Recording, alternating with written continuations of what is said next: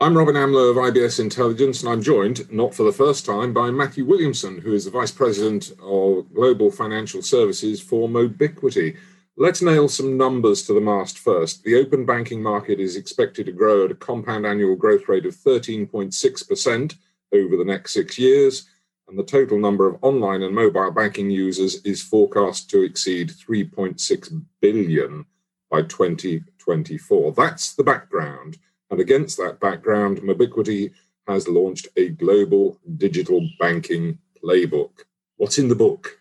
If we flip into first why we did it, Robin, which was, you just highlighted some fantastic figures there. And the reality is everything's accelerating. It's not slowing down. In fact, the rapid pace of change is just moving further and further. So recognizing this on a global scale, we decided we need to share the secret sauce with everyone, and we need to make sure that people start their journey. So we created 7 steps to share with everyone to say, this is how you can either start your digital journey, accelerate your digital journey, or even, refresh and evolve your digital journey. But the key element is you need to start looking at it now if you haven't already, and you need to do something about it. And what happens if you don't? I know what the answer is going to be, I think. Yeah, I think we're recognizing, right, everyone's getting involved. And if you don't evolve and adapt, you're going to be left behind, or worse, be consumed or become irrelevant. I'll give you an example currently. I'm talking with some senior people in Mexico, and we talk about, millennials are always early adopters and going down that digital route. Whereas in Mexico, we'll classify people as the over 60s is generally a harder market to target and push towards digital. Now, with the pandemic, what's actually happened is the growth rate has accelerated in over 60s going digital than the millennials. And it's based on Uber Eats, ironically. The requirement to get access to food easily and conveniently and not have to go has suddenly pushed people into their first foray into digital. And they've found it's really easy if it's done well and intuitively. And suddenly they've gone from not being digital at all and relying on call centers to being able to order their food, get things they want conveniently, easily. And now they're turning back to their banking services and saying, if I can do this just to get food, why do I have to ring somewhere? Why do I have to turn up at a physical branch in the middle of a pandemic in order to fulfill my financial requirements? You need to do better. It's as simple as that. It's interesting that you cite that kind of example, because we talk a lot about digital banking. I talk to lots of people about digital banking, and it's this API, that app. But the point is, and it comes down to this bottom line, it's about changing the culture first, or changing the expectation of the culture. Completely. If you don't understand your customer, it's a traditional concept, right? Of understand your customer, know your customer, give them the service they want. But, if we look at the Henry Ford version of that, of know your customer, it would be give them a faster horse, right? Therefore, there's no need for the car.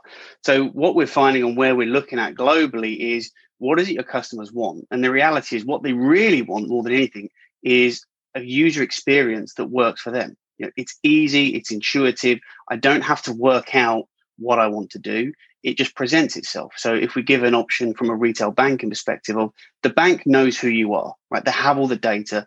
Have they joined up the dots? So when you go online to your app, why isn't it saying to you, do you know what? You pre-qualify for this loan based on your current circumstance, wherever you are in your lifestyle. Here, let's make it easy, or let's consolidate your insurance groups. We've reached out to all of via open banking, we've reached out to various partners that we can work with and give you the best service, because guess what? We know you. This is something banks haven't done before. They've always had this kind of data because of the relationship they have with a customer, but they haven't thought of it, they haven't used it, they haven't leveraged it. And the people they're competing with now are not other banks. The people they're competing with in terms of customer experience are, as you say, Uber Eats, Amazon, and online retailers. And they've got to get that mindset right. But what's the next step?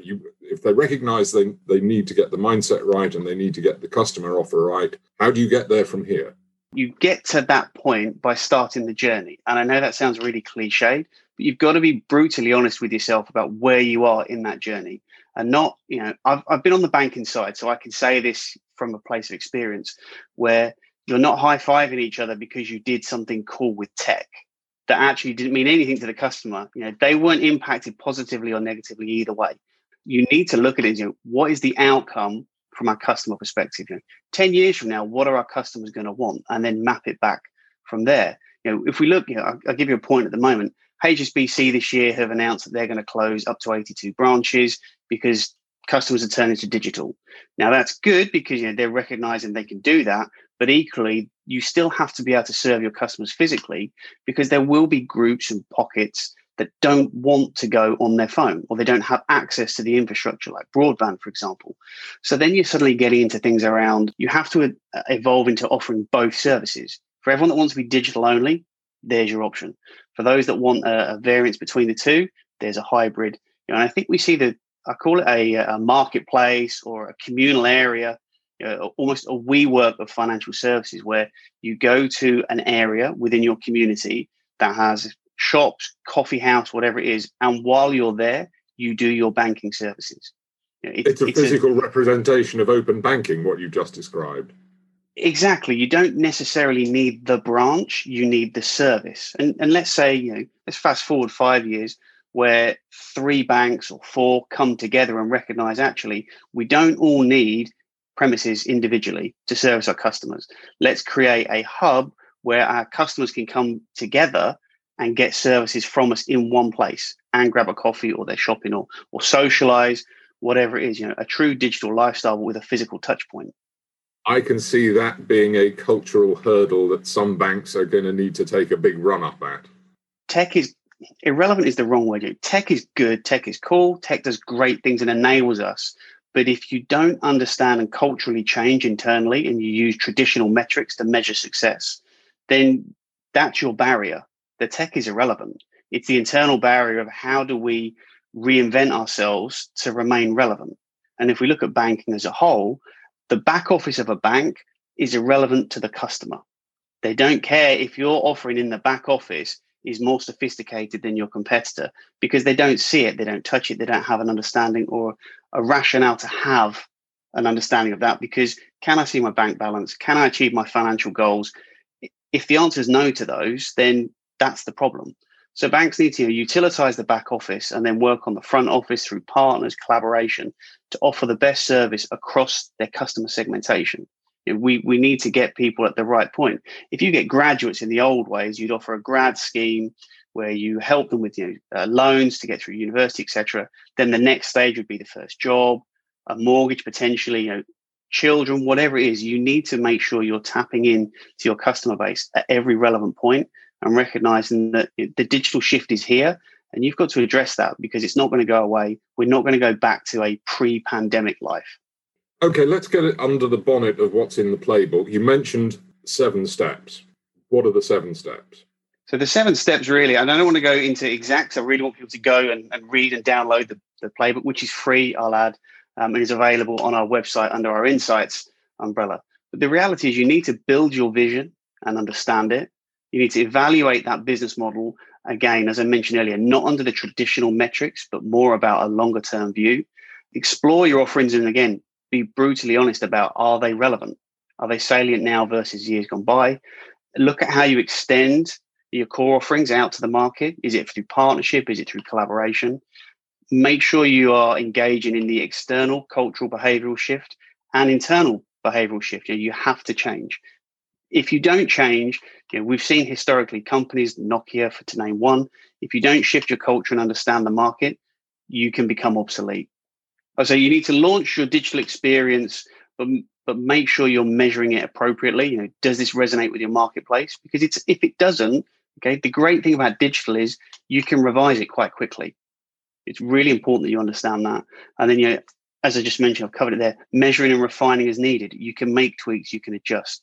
When you're not bound by legacy tech, suddenly making changes and adapting to your market needs is a lot easier. Is it going to be easy for institutions to let go of that legacy, though?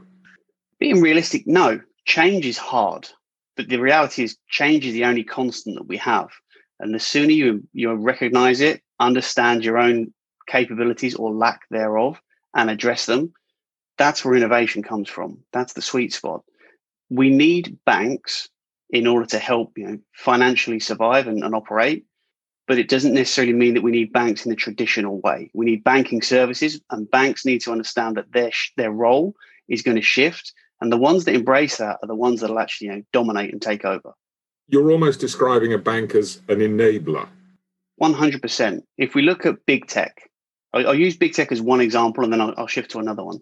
So we're seeing more and more that, I predicted 5 years ago that Apple would become a bank in some capacity. Although they haven't done that exactly, they moved into payments as a start. You're seeing Amazon Go is another example. And I think about 3 years ago, if I recall, they worked with JP Morgan and Amazon came together to offer services to students. So you're seeing that encroachment into financial offerings without the necessity to be a bank. I think that's the key requirement there and the differentiator. You don't have to be a bank to offer financial services. Where we come in and where the big tech can come together is, they're a digital enabler to remove frictions that currently exist. They're not bound by traditional infrastructure, legacy thinking, etc. Let's round up. You've touched on this at a number of points, but let's round up. We talked quite a lot about cultural change. What about operational change? What's going to happen in terms of the actual operations of a banking entity? Operationally, it's the same challenge as it has always been, which is remove friction points. Why is there a 20-step process when 3 will do? It's about working with the right partners, and I think that's key. And we're seeing that shift in banking to move from we understand all the tech, it's all in-house, to actually let's partner with key people, key elements that can enable us to shift forward. So you could leverage someone like Mambu, for example, for core banking in the cloud, and they can help you migrate across. And suddenly you're more nimble and agile and able to connect with other parties to offer better services to your customers, for example. That's really where banking needs to go. It's easy for me to sit here and say this, but if we look at cloud services, 5-6 years ago, banks wouldn't go near it, or they put non-critical, non-mission critical application or services into the cloud. Now you're seeing, every other week there's an announcement from AWS or Azure or even Google Cloud that they have signed a large bank or a large financial institution to migrate all their core services into the cloud.